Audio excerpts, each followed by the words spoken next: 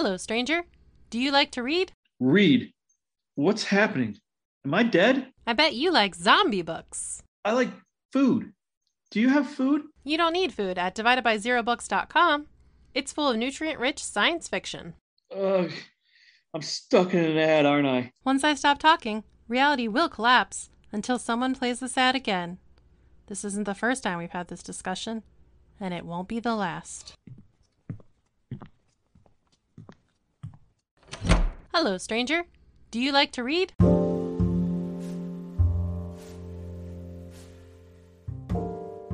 Hey, this is Derwin from the Blanket Fortress of Solitude. And the funny thing about being in your mid-30s is making new friends is borderline impossible, right? You can have friends that you knew when you were 21 and pick the ball back up and think, oh my God, we're still friends. This is great. But meeting new people, right? Opening yourself up to the possibility of new friendship is rare and almost a fool's game in your mid-30s. However, I tilted at windmills and met a new friend, and he is the co-host of Adequately Informed, and his name is Evan Kelly.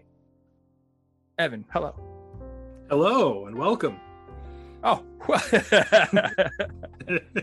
So I'm so used to welcoming, I appreciate you welcoming me onto my show. It's great. I mean, don't worry about it. Don't worry about it. You're just fine. So what is it that you do? Yeah, so my day job is that I am a special educational instructional assistant. That sounds intense. A lot of words in there. Yeah, I teach math to fifth graders who need extra help. Very simple.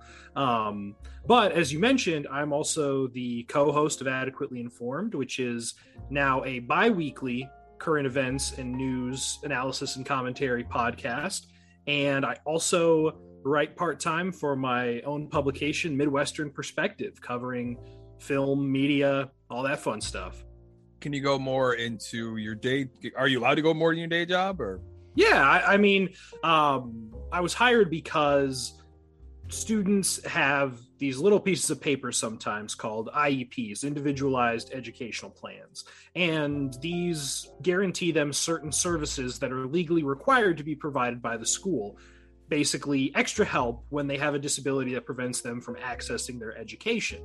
And some of these services involve having an extra special education staff or teacher go into the room and help them with their classwork while they're doing it. Other services require them to be removed from the class and retaught material that they are struggling with. And I kind of do it all. And lately, because we've had so few people in our building, we're having trouble filling that spot. No one wants to work in a school right now. Could you imagine that? You know, it's funny. Everywhere we go, we're like, oh, everybody's hired, everyone's short. Did more people die than we thought? Like, because they're like, oh, it's 700,000 people. That's that's a horrific amount of people. Don't get me wrong. But I'm like, and then if you take that and you say, oh, 1 in 10 had long COVID, right? Or 10 times that had long COVID. And then you've got the people that were affected by it. So like, oh, you're into probably tens of millions of people that were directly affected. Including excess death from just the general social stress, as well as early retirements that were induced by the pandemic. Like, the workforce is down a lot of people. Yeah. And you just can't build it back up overnight. Yeah. Yeah. So I am out there in the trenches, so to speak. I have done everything from change diapers in kindergarten to teach fifth grade math to supervise sixth graders who are trying to beat the crap out of each other at recess. Like, it's the entire spectrum of elementary education is at my doorstep. You know, it's funny. And this is 100% for the better, right? And this wasn't the environment I grew up in, but this is like the adults in my life when I was a kid would be like, yeah, like I remember we're driving past kids fist fighting on the ground. And this adult, I'm a small kid, and this adult's like, well, they gotta learn to defend themselves sometime. And we just kept driving. Like, this kid is getting the fuck beat out of him on the ground. And this guy is like, what are you going to do sometimes to get the shit beat out of you? You got to learn today, boy. And I'm like, very, very Darwinian, not what we're allowed, not the attitude we are allowed to take formally at the school building. You know, I've been in fights where things didn't really go so well and get hit in the face. Not the best. So it's probably, I like that. Like, you know, yes, we don't have to throw them into the Hunger Games, right? Like, that's an option. If we can like restrain the Hunger Games a little bit, and like the Hunger Games was intended as a dystopia, right? Not a utopia. Yeah, it wasn't like, oh, here's what we should do. Let the children fight, and the winner gets to eat potato chips. Hey, you know, I love potato chips probably more than the next guy. So yeah, I'd lay it on the line. I mean, I have some in my kitchen right now, so I guess it's not really that dire, but yeah, no. Anyway, so where are you from? I'm from the lovely town of Galesburg, Illinois, over in the west central part of the state, over right by the Iowa border and the Mississippi River. About halfway between the Quad Cities and Peoria, Illinois, which is a little bit bigger. More people have heard of that. Sure. Yeah, just a, you know, about 30,000 population, dying post-industrial town. There was the Maytag, the Maytag refrigerators, I think, were made there before they all got shipped to Mexico. And Butler was a big company and both those companies left about the time that I was in first or second grade. I remember my first grade teacher moved the year after I had her because her husband worked for Maytag and they had to move to, you know, whatever town is right on the southern tip of Texas because the job was in Mexico now. Oh shit. Yeah. Yeah. So that town has really, it hasn't bounced back, and there's a big brain drain. You know, a lot of the people who I would have gone to school with kind of got out. Yeah. And my creative partner, Joe Hicks, who I do adequately informed with, he made it like his project to move back to Galesburg. He did. He went to school and he got out and he said, no, I'm choosing to return to this community and try to build it back up. So, you know, we'll see what comes of it. There's some cool stuff going on, but just not a lot of the jobs. You know, it's just a very retail dependent economy, which is not great. No. Although, and I'm late to the climate change game where everyone's like, hey, maybe don't pollute things. Because before I was like, it's a bunch of hippie bullshit. And then, like, you know, and then I realized, plastic gets into drinking water and we breathe it in. And oh no. And so I'm like, and then you see all the fires and the floods and shit from the last couple of years, and you're like, oh, maybe the hippies were right. About this one thing, nothing else. And you know, like, I have seen maps where like, well, you know what, after climate change hits the coast and then there's like a great migration, it's going to be the Rust Belt. That's going to be like the best, like the location that's best suited to adapt, right? Because like there's going to be the least amount of change because we're so insulated by both the Rockies and the Appalachian Mountains from most weather patterns, assuming nothing else happens. Like I heard about something called a bomb cyclone the other day, and I'm like, oh, that's weather now. Weather comes in bomb form. Our weather is weaponized. That's really good to hear. You know, and like, I mean, I wouldn't be shocked, but you know, let's just yeah. Anyway, so maybe Joe will get his wish, and maybe after, you know, the coast collapse and people repatriate to Illinois, it'll be a thriving metropolis. And he's like an old man. He goes, I did it. And everyone else is dead, but we're doing fine. Australia's gone. Florida's kind of an island chain now. You know, for all intents and purposes, Florida is an island chain socially right now. So, you know. Yeah. Yeah, it sounds like a lot. Kind of like the Eastern Europe of America. That's kind of what I'm looking at, like, because I got friends that are like, yeah, we're going to Florida, bro. And I'm like, dude, I got a letter from Ron DeSantis. And you're my friend who's going to appreciate this. Because I told one of my conservative friends, who's like, what'd Ron have to say? I'm like, wrong audience. Hold on. Okay. So I can kind of summarize. This is why you shouldn't drink so much. See, I got the so it's the New America survey, right? And it opens with this following line. He's like, freedom, America, liberty, whatever you want to call it. The left hates it, and they want to take it from you. They want to take anything you love and destroy it. And this is their new America. That's not it, but that's like 95% of what it was. And that fucking bothers me so much. That sort of like, because like it's funny in Indiana, I'm like the conservative guy at the party, but in Ohio, I'm the liberal guy at the party. So it's a very strange sort of like dichotomy there. Yeah, but it's needless fear mongering and scapegoating when like most of your problems are your fault, and like the people in Congress, right, have very, very little to do with what goes on in your daily life. Maybe on the most general basis, if there's like a pandemic and there's stimulus checks coming out. But like, if your life sucks, it's probably on you, right? Like, or at least it's on you to fix it. Blaming Nancy Pelosi isn't going to make your life suck less. Correspondingly, blaming the Republicans won't make your life suck less. You should probably figure out why your life sucks and then do the opposite.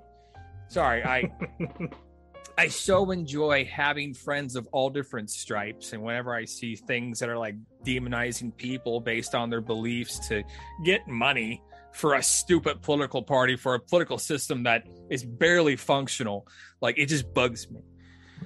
Yeah, did you see a Tim Dillon show recently?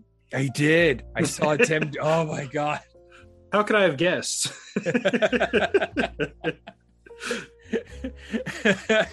He's me if I was without the therapy and if I was into dudes, right? Like you wouldn't think he was gay listening to him because he seems like if Rush Limbaugh and Alex Jones had a baby. but and the bitch of it is you listen to his stuff and then sometimes he'll say, oh, because like he was calling Andrew Cuomo back in March with like April of last year, because he was living in New York at the time, and he's like, yeah, Cuomo sucks, and everyone's like, I'm a Cuomo sexual and blah blah blah blah. He's like, no, sucks. He's a terrible person. And then like a year later, he's like, oh, look who's right again. Yeah, just I think anyone who ties that much identity to a politician, like to call yourself a Cuomo, the fact that the word Cuomo sexual exists is like a red flag for humanity. Like if you gotta be that attached to a politician, like maybe don't. Yeah, that's the left's equivalent of making an actual statue of Donald J. Trump out of gold at Mar-a-Lago in Florida. That's the thing that actually happened. And the ones that, because there's this idea that I kind of like where a lot of people lost their religion and they replaced it with politics. And like politicians kind of become like priests and almost demigods in a way or whatever. And they're not quite as on the nose as having a golden idol, but like you are really saying the quiet part out loud there. Blasting it for all to see. Yeah. And and it's funny, I could have made a halfway decent argument for voting for the guy around 2018. If only because it was funny to watch people get mad about him, right? And then things got real in 2020. I'm like, oh yeah, no. All right, this joke has gone too far. It's the kid who, like, in school, who finds the one thing that people think is funny, and then he does it to death. Yeah. And then before you know it, like, your teacher's crying, and like the hospitals can't have are filling up with recess. dead people, and there's like no test or anything, and like the cities are on fire, and yeah.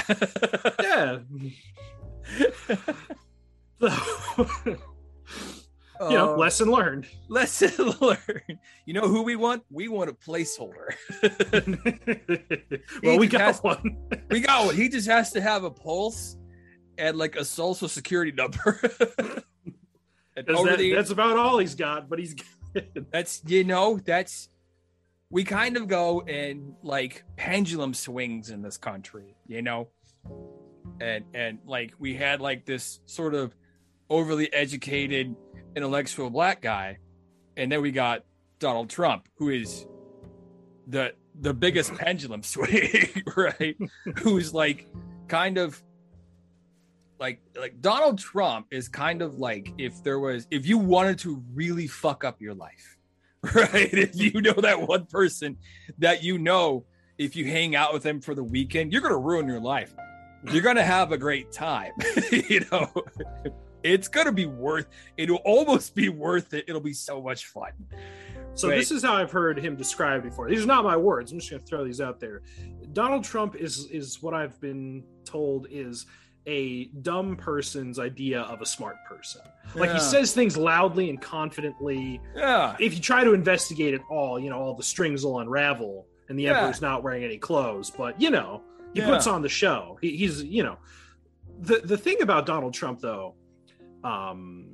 People say that he is dumb, and I don't know if I necessarily agree with that. I just think that his intelligence lies in his understanding of the media, his ability to market himself. A truly dumb person could not do that. Now, do I think he could hold a 2-second conversation on government policy? No. But there is something about him that got him to where he is. Like, it could have been anyone, because he was definitely riding a wave, but it was him. And not to give the man any credit, because of course not. But, there's my... I would say too, he was probably, and again, this is old territory being trod, but he was very much a reaction to a lot of the opposing side, right? And you had a group of people that felt like they didn't quite, they felt like things were kind of moving on beyond them, and then they felt like they're being talked down to. And then some guy grows up and goes, "Oh, you know who I hate? Fuck them too," right? And he's really best friends with them, but it's TV. Yeah, exactly. People said, "I'm sick of this, Ivy League millionaire. So let's put in another Ivy League millionaire, but who talks different." Our Ivy League millionaire. He says things different. Yeah, he's a huckster, but he's our huckster, in the words of the philosopher Tim Dillon. And so and like I don't blame anybody for voting for him, right? Like, I would never vote for him, and and I could see, I think too, and I'm always fascinated by this idea that politics is very two-dimensional in our country by design, right? It's made so that you don't have to think too hard about it. It's like, oh, I'm wearing a blue shirt, that guy's wearing a red shirt, let's kill him, and or vice versa, right? And it and so people, they're like, some people they're so busy trying to spin so many plates, they just know what color their jersey is. And then someone says, "Oh, we've got the same jersey, you should vote for me," right? That's a lot of it. And others, it's like, I've talked to people who are they use it as a distraction so they don't have to think too hard about their own lives, right? And we've talked about this a couple times before. I've spoken to people who are like, "Yeah, we're going to secede from the union." And I'm like, well, that's an awful fucking idea. These are not serious people. These are people listening to podcasts all day, right? Like these are not like, you know, this is not the QAnon shaman or anything. You know, this is not a serious threat by any measure, but it's my disclosure or my disclaimer. Just in case people ask questions. But you know, they're by themselves, or they're kind of in their own little bubble, and they get fed all this stuff and they're amped up. Because like I remember when my life was in the crap, or when I was at rock bottom, I was listening to Milo Yiannopoulos and I was like, yeah, I fucking hate feminism. Oh wow, you were down in it.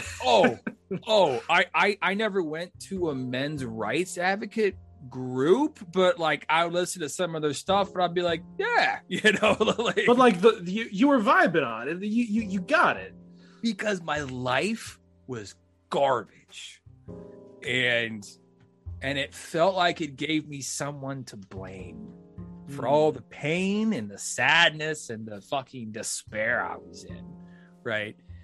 And then once things got better, I graduated from Milo Yiannopoulos to Ben Shapiro. Which is kind of like, you know, there's less riots at it. Well, no, about the same. Actually, he's like a respectable Milo Yiannopoulos. But yeah. And the more successful I kind of became in life, the more I'm like, oh, politics is bread and circuses for peasants. Not all of it, but a lot of like the culture war stuff is. It's like a distraction, you know? Yeah. That's something we've talked about frequently on Adequately Informed. You know, it is, it's very animating, right? Because what you realize is that the most motivating thing to people is safety. And if you make someone feel like their way of life is under attack and make them feel unsafe, for better or worse, they will do things to remedy that, whether those are logical things or not, you know. that could, you know, it's very debatable, but to appeal to a sense that your way of life is leaving. Yeah, and these are the people who are responsible for it. Let's throw Nancy Pelosi out there again, because it's always her, right? She does kind of have a Wicked Witch of the West vibe about her. Yeah, well, I mean, you know, just anyone who's been serving that long kind of ossifies, right? She's kind of like becoming a skeleton before our. I don't love Nancy. I'm a liberal. I don't love Nancy Pelosi. and it's funny. I talked to one guy, and he was telling me how, you know, like when you're poor, you're a Democrat, but when you're rich, you're a Republican. And I'm like, you know, like when I was a kid, it was a lot of like, oh, you know, the Dems are going to get us and and it was, you know, a lot of nonsense. It was white noise. It was bread and circuses. And the older I get, you know, I'm middle class, so I'm not exactly like JD Rockefeller or anything, but I'm like, oh, well, you know, the liberals got some really good points, and why don't we have healthcare for everybody? Well, like, because Derwin, that would be socialism. Yeah, boom, argument over. No, like, I kind of became a bit of a socialist during the pandemic. Like, I'll be honest here. Oh, hey man, you're not gonna get any resistance from me on healthcare.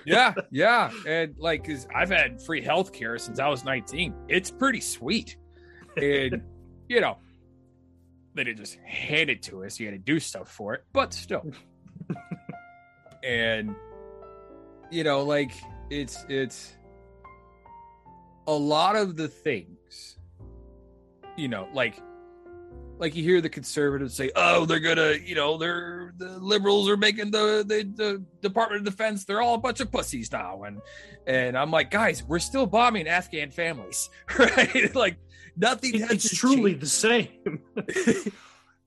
It's the only thing that's different now is there's more black people on TV saying, hi, we're with the Department of Defense. That's literally the biggest difference between now and before, like when Bush was in office.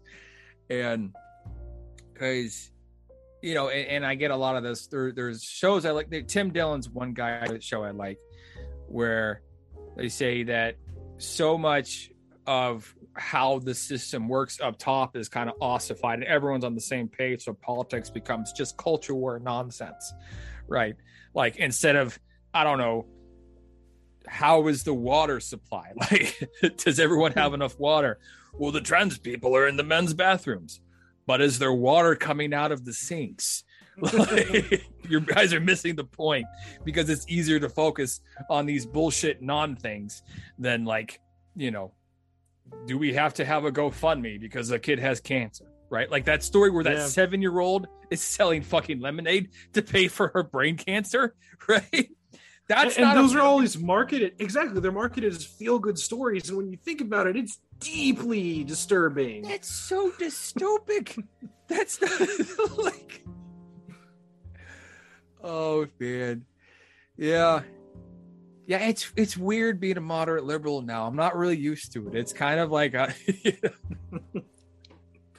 like if you could be like a bit of a socialist, but also be really into guns at the same time. And you know, it is weird how those things stack, right? Because there really shouldn't be any correlation to your views on taxation and to your views on gun ownership, to your views on abortion. And yet there's really not a lot of room to deviate from party orthodoxy in either direction. Yeah. And, you know, there's a lot of reasons for that. The main one of which is the fact that politics has become increasingly identitarian, right? Like, say, 50 years ago, it didn't really matter if you were a Democrat or a Republican, because they had basically the same type of social beliefs. It's been said that even though Democrats and Republicans have existed for a while, we've only really gotten to a two-party system recently, because for a long time, it was a one-party system, effectively. Everyone was a Democrat in the FDR era, whether you called yourself a Democrat or Republican. Eisenhower governed as a Democrat, JFK, Lyndon B. Johnson governed as Democrats. Even Richard Nixon, in his social policy, governed like a Democrat. And then the Reagan Revolution came, and the one party just flipped over to Republican, because Reagan was a Republican. We had the first Bush, Bill Clinton, governed largely as a Republican, and then George W. Bush. And then in about 2008 is when we finally got this raw, unvarnished, knock 'em out, drag 'em out fighting that we are now accustomed to, that we can't get away from. Super fun. Don't you love it? Well, it kind of makes me check out. It's, you know, I know so little. I mean, I paid attention last year because, you know, there was the virus and the riots and the civil unrest and the, you know, the attempted insurrection. And yeah, you just had to ask yourself, if I wake up, is there going to be a fire outside my window tomorrow? Probably want to know the likelihood of that. Yeah, like Indianapolis. Temperature's down a bit this year. Temperature's that's why we have, I think the placeholder is probably for the best. It brought the temperature way down. And yes, people are like, we're going to have a revolution. No, you're not. Like this one guy is like, oh yeah, we could secede without it being a civil war. I'm like, it was a civil war last time. What makes you think we're just going to give you up? Yeah. And anybody who's like, we'll have a civil war, I'm like, well, you clearly haven't been to one. I visited one time for like 9 months on a combat deployment. Not fun. Like I had a really nice, simple version. I went on one road trip where I'm like, oh, that's Fallujah. Oh, that's Ramadi. Oh, this is Baghdad. This whole place looks like a shithole. Like everyone's sad and all the buildings are in ruin. Like, and then you get into the gate into Victory Base Camp in Baghdad, and then all you hear is coming out on like it's like a half mile away, right? Maybe a quarter mile. It's at the gate. You know, stuff's happening, not to me directly, but you're like, oh, I'm in a bad neighborhood. Like, I should not have visited here. This was a terrible plan. I hope everyone's okay. Oh man. But yeah, I've and I've talked about this on this show several times.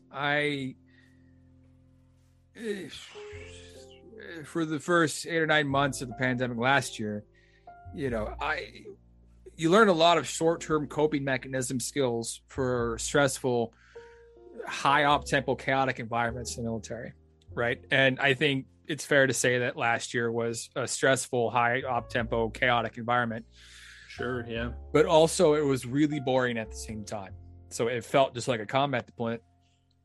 And then about 12 months ago, because this is being recorded in November of 2021, I just hit a point where like I shattered. I had to get 5 crowns because I was grinding my teeth so bad they're about to shatter.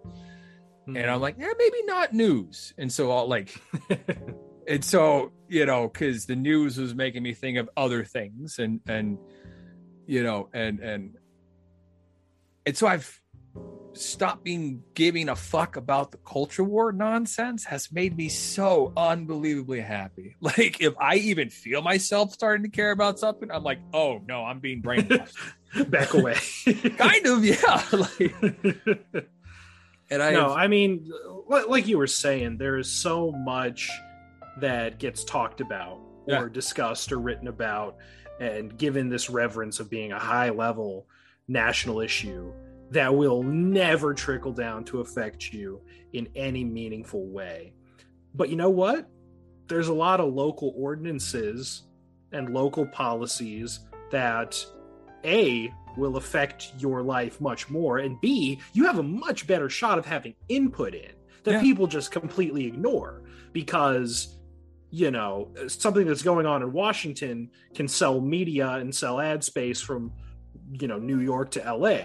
What the new hotel construction in Indianapolis maybe can get a couple of clicks on the Indy Star, but there's not a ton of money in that. And when we have a media and, more frighteningly, news ecosphere that's increasingly adapting to this attention economy, the things that draw attention are what win out. And I mean, I don't want to be the guy who's all poetic about the news. I mean, there's been bad journalism as long as there's been journalism, but we're just feeling it in this way right now. And people are getting really angry about it. And that's kind of scary. Yeah, people are so much more interesting than their politics right now. That if someone's like, I like Star Trek, but I also hate the Jews, I'll be like, oh, that's a bridge too far. But I, like myself, I'm kind of a pro-life guy, but also I'm like, oh, we should have a good social safety net, right? And we should have healthcare for all, but that doesn't fit party orthodoxy, And so you're like, oh, you feel like a man with no country, but you're like, no, if anything, that fits my Christian beliefs, where like of compassion and stuff. But that's the thing, right? Go ahead. I was gonna say, I wish more people could find people that think differently than. Now, granted, I'm a veteran, and so you're kind of shotgun exposed to people from all over the country, from different parts. You've got, you got a guy from inner city Chicago who hates white people, and you got a guy from backwoods Missouri who hates black people, and they're next to each other. So you got to make that work somehow, right? And so you kind of get to know people that you otherwise wouldn't even go near. And so we're lucky in that aspect, but please continue. I want to tie back to what we were saying about politics becoming so identitarian, and it kind of stacks all of our other identities, and they almost get subsumed by our political identity. But people used to have so much else that they would primarily identify with. Like you and I have spoken about our Christian faith and how that influences our decisions. Yeah. And, I'm not one of those guys who's like, oh, Christianity's under attack, war on Christmas, let's go put a Christmas tree at the courthouse or whatever. Well, I think the Christians won. Yeah. But, there is room in human identity to have all of these rich textures to who we are. Yeah. And that those same margins don't exist within our political identities. And if you think that sounds messed up, you're right. Yeah. And I think, again, not to boil this down to just a rant, but social media Please plays do. a role, right? Go right ahead. Yeah.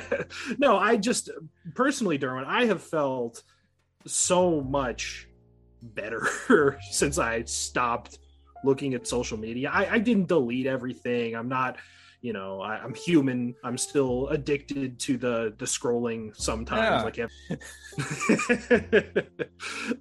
Yeah. So, but to just not be inundated with it and not have to see the most extreme representation of every view pushed to the top of the algorithm is a very refreshing experience. And that's something that Adequately Informed tries to do, is not to take the most extreme version of an argument and explore it, but to take the version of the argument that's in good faith. A reasonable person, not trying to grandstand, not trying to push their own agenda.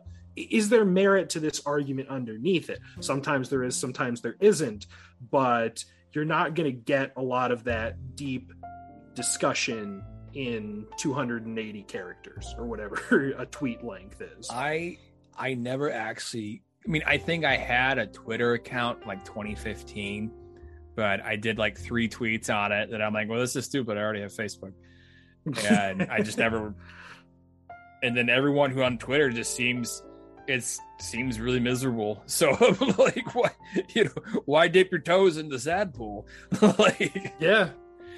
No, Twitter's bad. Facebook's bad too, which I know you're more you are more accustomed to. Yeah. They're all bad. Well, if you kind of curate Facebook the right way, you can I know which friends are, more excited about their beliefs than others, we'll say.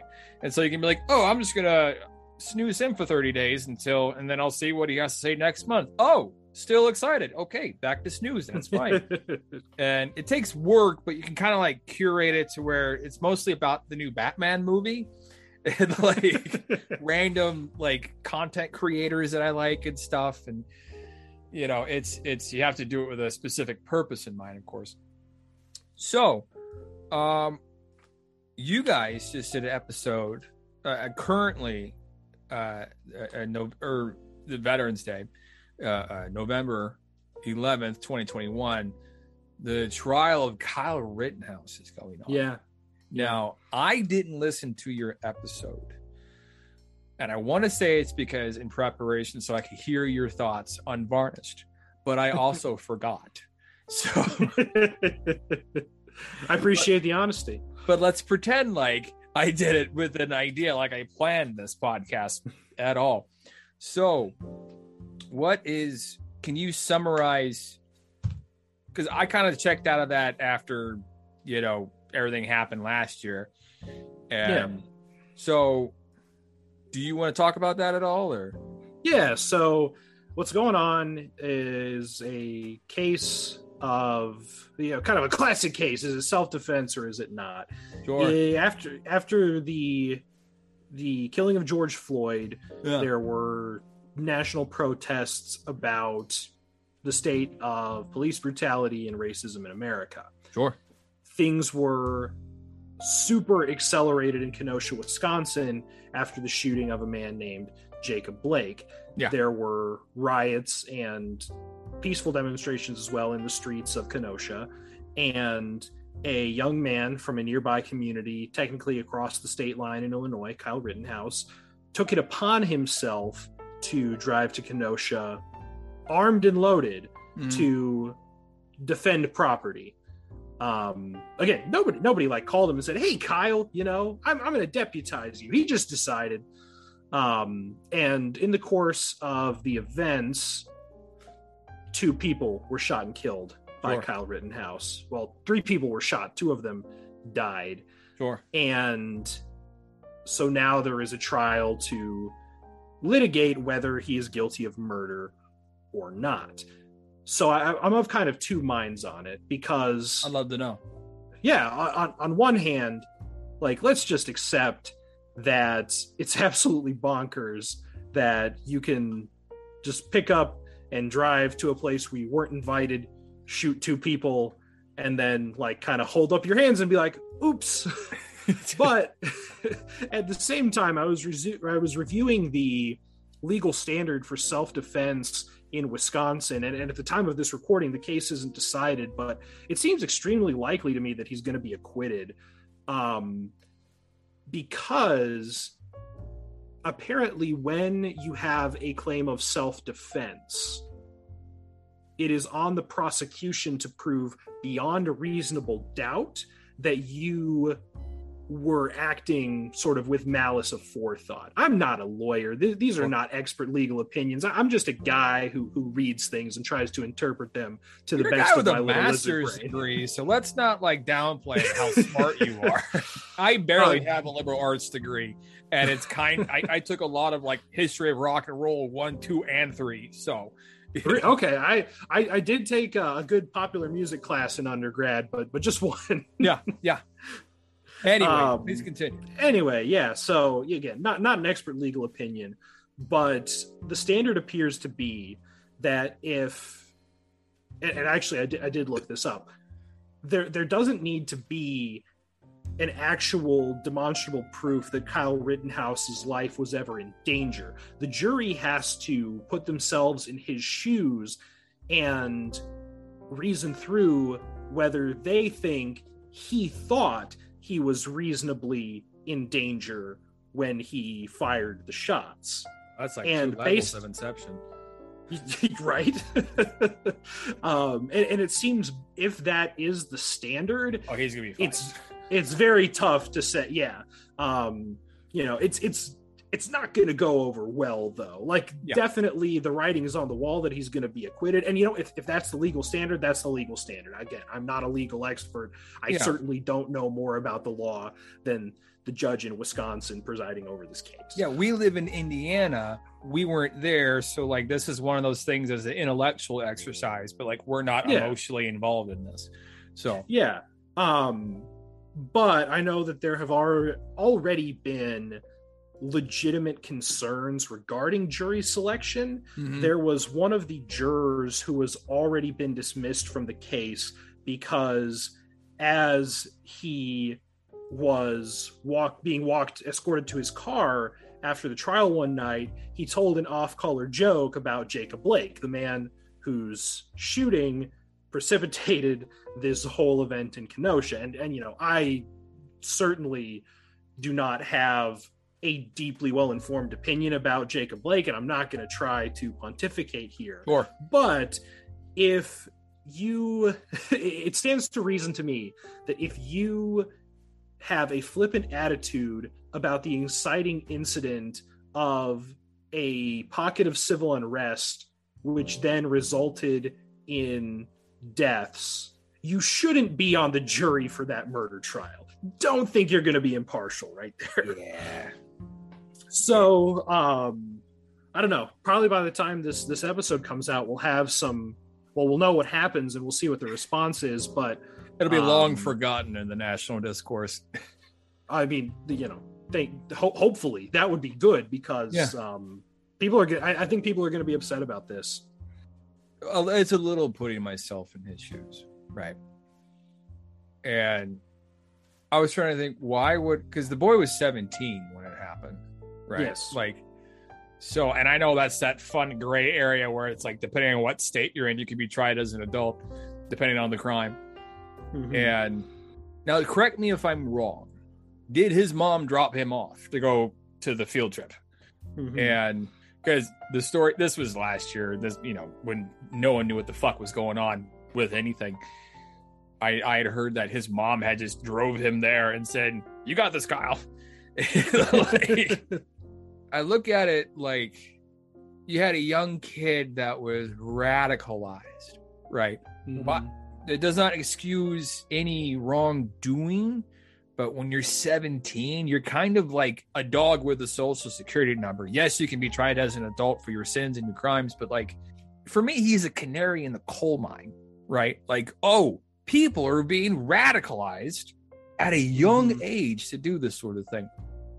And I look at it more like I spent my 20s, you know, I wasn't like a scholar, but I kind of studied, you know, extremist terrorism groups, right? Like I kind of like, oh, what's the psychology behind it and stuff. And a lot of it was just like that's who we were fighting. And you get the kids, you induct them at an early age, you indoctrinate them in this like radical belief, and then you send them off with a gun or a fucking suicide vest or whatever, right? And who gave the boy a gun? Right? Actually, that's a good question, because he didn't own it. He borrowed it from a friend. So his friend is facing like weapons charges as well. Yeah. Like, who gave his friend a gun? Why does his friend have that easy access to an AR-15 that young? Right? I'm a big Second Amendment guy. I own several weapons, but it's like with Spider-Man, you know, with great power comes great responsibility. If you have the power to shoot a bunch of people, you have the utmost responsibility to handle it in the most proficient way. You know, you don't hand them to fucking children, right? Or leave the gates to your gun cabinet unlocked and be like, oh, well, you know, Timmy and Kyle, they're going to be just fine. No. Timmy and Kyle are going to serve time. Oh, no, probably not. Timmy might, but Kyle's got a defense team. Yeah, there you go.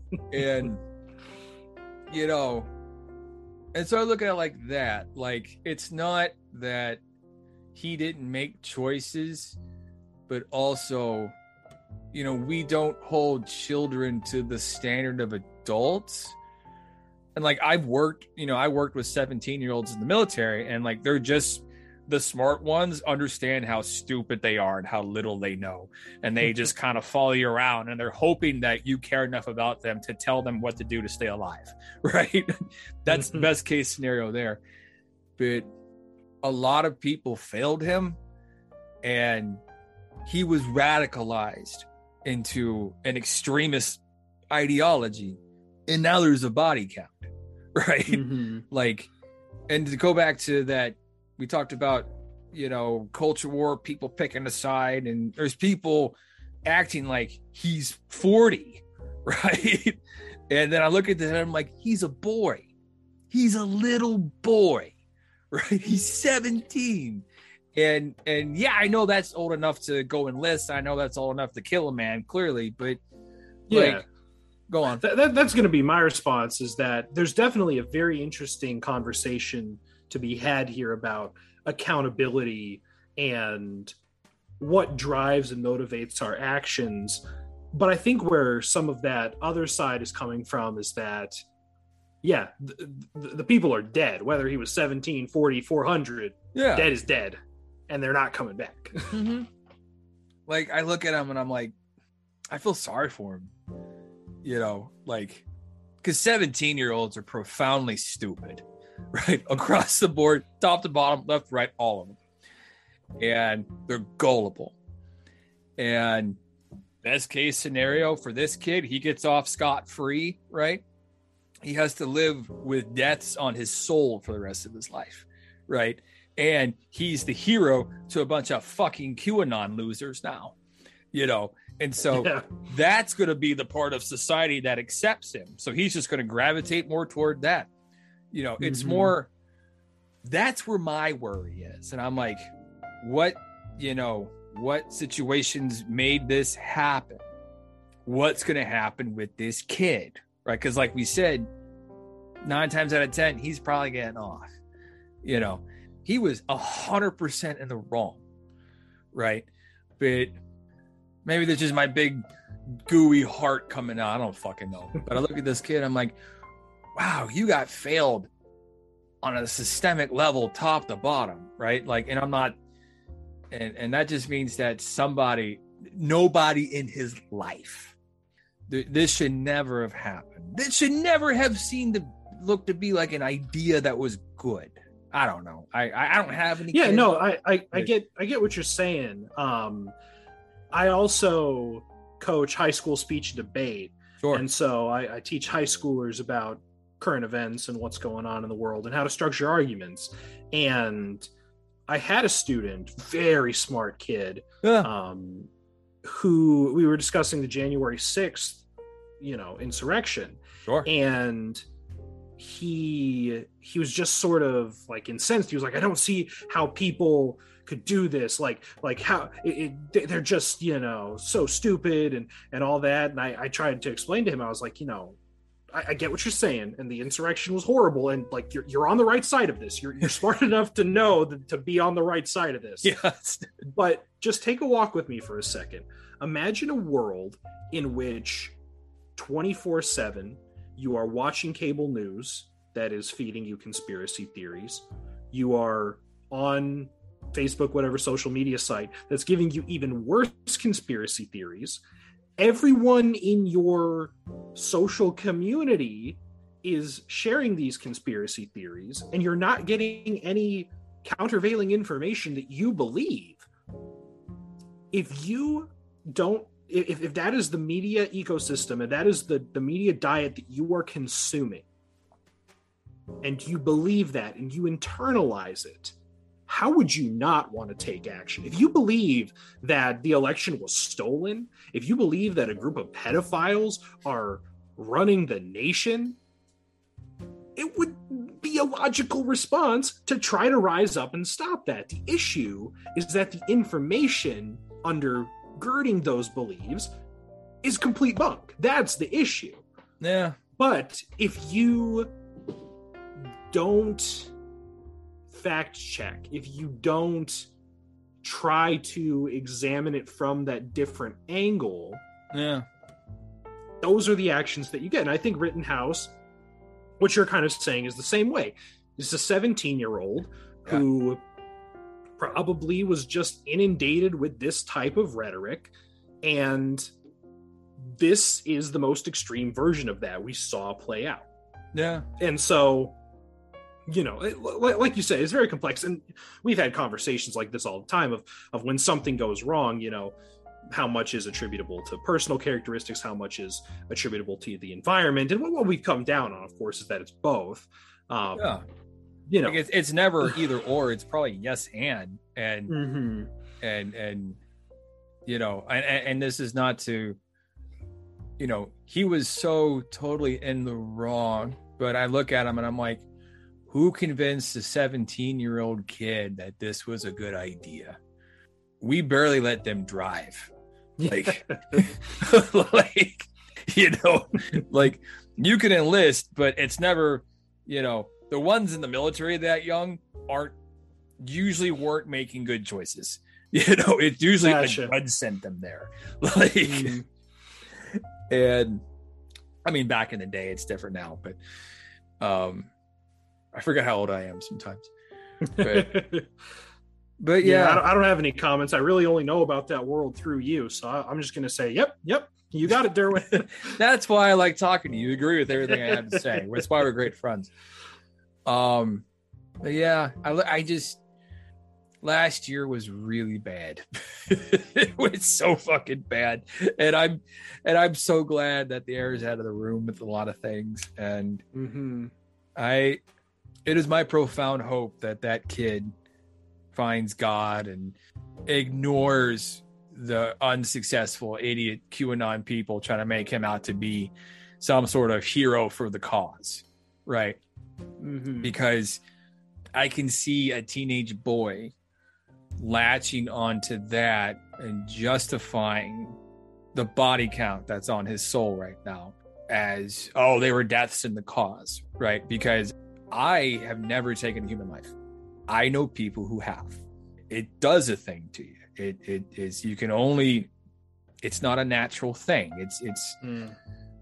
It'll catch up to you, right? You can justify it by saying, oh, it's for the cause, but it's a thing that a lot of people work through, right? I'm not going to tell any stories out of school or anything, but, or like the kids that thought that, looting a Starbucks to, stop racism, right? Like it's not party specific.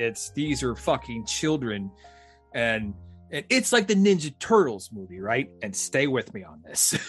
I will, because I do not see it right now. It's the Foot Clan. Hmm. Yeah.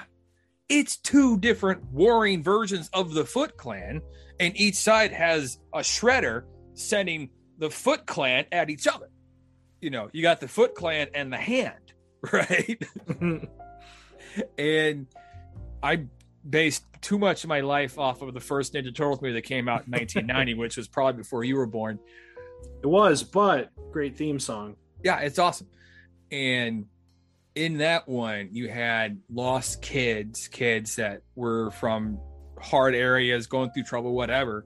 They get sucked into this fucking extremist, violent, insurrectionist terrorist group called the Foot Clan, right? It kind of informed a lot of my military, like, beliefs and things. I'm like, oh, yeah, Al-Qaeda is like the Foot Clan. Like, I get it. And we're failing people, clearly. And singling out one person, one group, whatever, saying, oh, it's their fault. No, it's ours. It's 365 million people's fault. And I don't know. Go ahead. Are you familiar with the television program Big Mouth? I know of it. Okay, yeah. So there's a kind of arc where there's a young man named Andrew, and all the kids are like junior high schoolers who are kind of trying to deal with they're growing up, you know, they got all these urges, they don't know what to do. Sure. And the character Andrew makes a series of unwise decisions, and the group responds by sort of ostracizing him, and he's not really welcome in polite company at the school, and so he turns online, and when we're feeling alienated and alone, we don't really look for objective stuff. We look for things that are going to make us feel better. Mm-hmm. And so Andrew does the same thing, and he kind of falls into that men's rights type of group, you know, like, oh, well, you know, you were fine. Everyone would do what you did. And it progresses to the point where he decides to attend a meetup, and it turns out that it's a Klan rally, basically. Oh, shit. Yeah. And so I think that is what you're worried about is going to happen with Rittenhouse or any kid like him, that they are going to be ostracized from polite society, and then the only place for them to go is an extreme. And who does that really serve? Probably people with money backing an extremist movement. Yeah. And, you know, the worst possible timeline, I could see him being kind of like a spokesperson, a mouthpiece for extremist views, running for local office, that sort of thing. Like, you know, he's got national heat behind him. And his entire legal defense was paid for by conservative backers on crowdfunding platforms. So, yeah. And so, like, you and I are kind of moderate people, right? And you and I, I'm more liberal than I let on this show, but yes. That's fine. Moderate in that we can talk to people who think differently than us and still be friends. Yeah. That's moderate for today. Neither one of us have attended a rally where things are on fire. You know? Right. And if Mr. Rittenhouse moved next door to me, I'd be like, oh, maybe we don't. You know, like, it's not because I'm like, he's a bad person, but I'm like, he's going to have cameras falling around him. And I'm just going to, I wouldn't want anything to do with that whole situation. I kind of like this little bubble I'm living in where no one knows I exist. Like, my neighborhood's awesome, right? It's a, you know, there's a good mix of people. Even at the worst of the race riots last year, there's a lot of white and black. It's probably 60-40 black, white, right? But I'd walk around and everyone's like, oh, hey, right? But you can kind of tell it was 10% more polite. We were all like a little bit more politer than we normally would be, because I felt like we were all saying as a group, none of us are involved. I'll ignore you if you ignore me. The American dream, right? It's, like that's all you can really ask for neighbors is like, I don't know their name and they don't really want to know mine. And that's something special, Evan.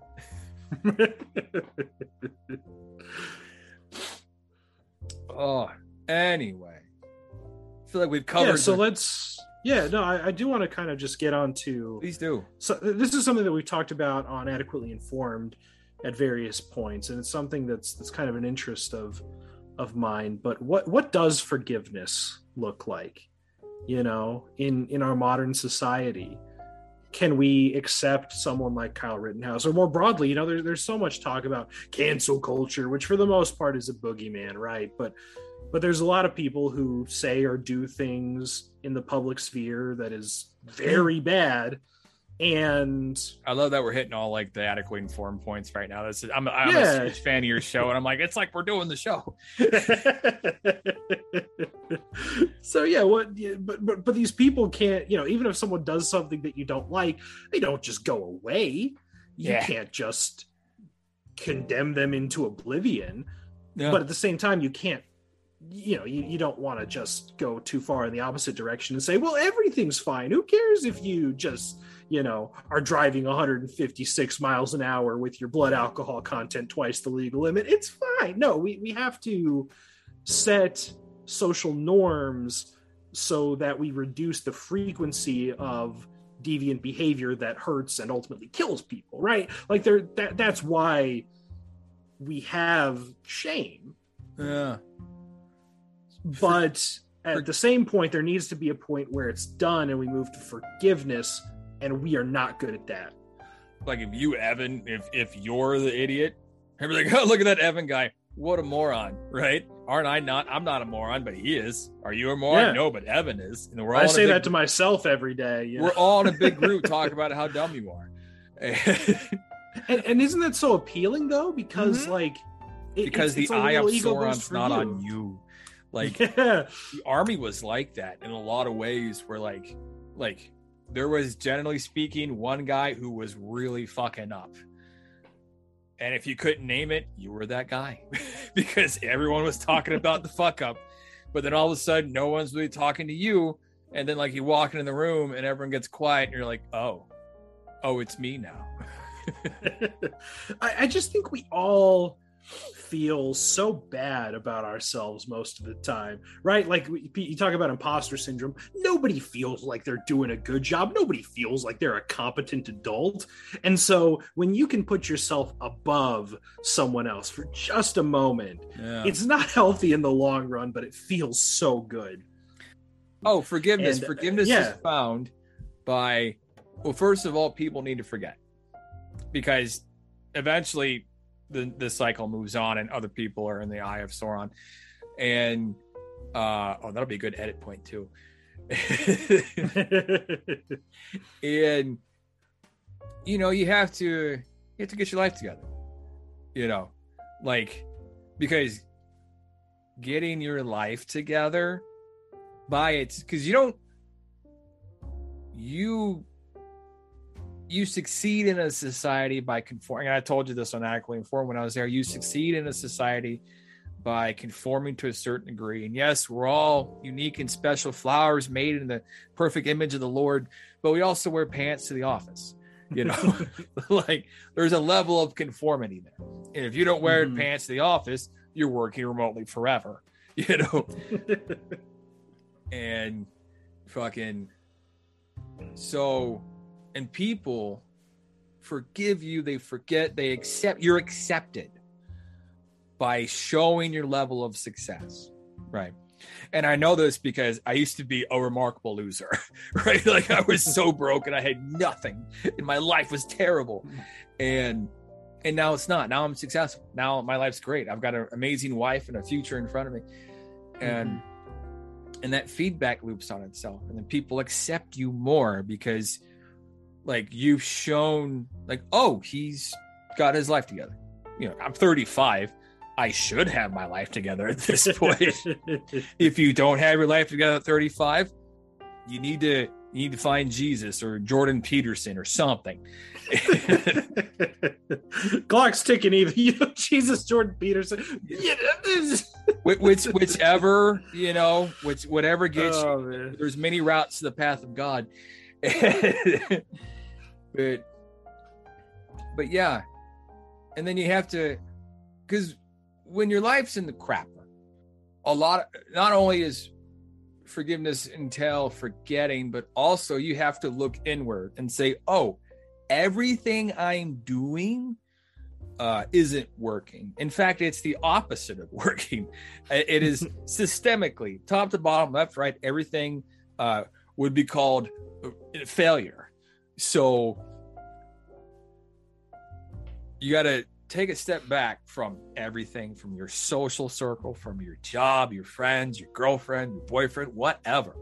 Because clearly you need to let the wildfire burn, right? And then once you take a step back, you examine each and every piece of your life. And then you say, oh, these 3 people are decent people. These 38 people are less than decent people. So I'm going to let all of those 38 people go and kind of hold on to these 3 and hold real tight, because they probably won't steal from you. That's what I mean by decent people. Yeah. And that's step 1. And then you're like, oh, I've gotten rid of all the bad influences. I'm lonely, but also I'm not. And then you figure out, oh, you put yourself together a piece at a time. A lot of what Jordan Peterson says kind of resonated with me, because I'm like, oh, that's kind of what I did. I did it a piece at a time. And, a lot of his like big spiel of, you get yourself together, a tweak here and a tweak there. And there's other things he said I might not agree with as much, but that part was pretty and I think with that, if you put in the work to put yourself on that journey, right, then, also if I was in a Kyle Rittenhouse type scenario, I might change my name too. Like, I'm Jamal. Like, maybe not Jamal. Jamal probably stands out too much. But you get what I'm saying. That's probably where his path to that would be someone in his scenario, his path to forgiveness would be. So you work with kids a bunch. I do. What's your favorite part of that? I think my favorite part of working with kids is when, there's so many demands placed on them, and they're trying to learn how to exist, and they're trying to look cool in front of their peers, and they're trying to figure out, what reading is. Yeah. And I feel like a lot of childhood is kind of spent testing out different walls that you build up and see which ones get the best responses. But every once in a while, a kid, just through sheer joy or through the work that you put into relationship building, lets you see their real personality. They just do something small, like they giggle like a small child should. You wouldn't expect that would be such a rare thing, but hearing like the unbridled laughter of a child is so rare. Or they let you in on this weird, small little hobby that they have. I have one student who knows more about 16th century pirate ships than probably anyone in the world. And those moments where you feel like you are interacting with a real human being, and maybe you play some small part on their journey to becoming who they are, that's probably the best part for me. That's really great, man.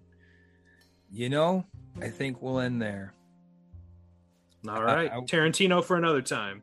Well, we got to watch Pulp Fiction before we can talk. I haven't watched Pulp Fiction in like a long time. We'll pick that's all I know of Tarantino is Pulp Fiction. But I want to thank you for coming on, and I want to thank you for showing up for little kids every day and just being like a stable adult in their lives, because holy shit, that's got to be fucking rare for them. Like and you'll be this guy that they remember 10, 20 years. They'll forget your name, but they'll be like, you know what? He pulled my ass out of the fire. A lot of them don't want to know my name right now. So there you go. There's this guy with a beard. He pulled me out of like a fire one time. But it's funny though, because since we have to wear masks, like they don't know that I have a beard, and if they come into my office while I'm eating lunch or something, they're like, "Oh my gosh, you have facial hair! What the heck?" Anyway, sir, this is Derwin for the Blanket Fortress Solitude signing off.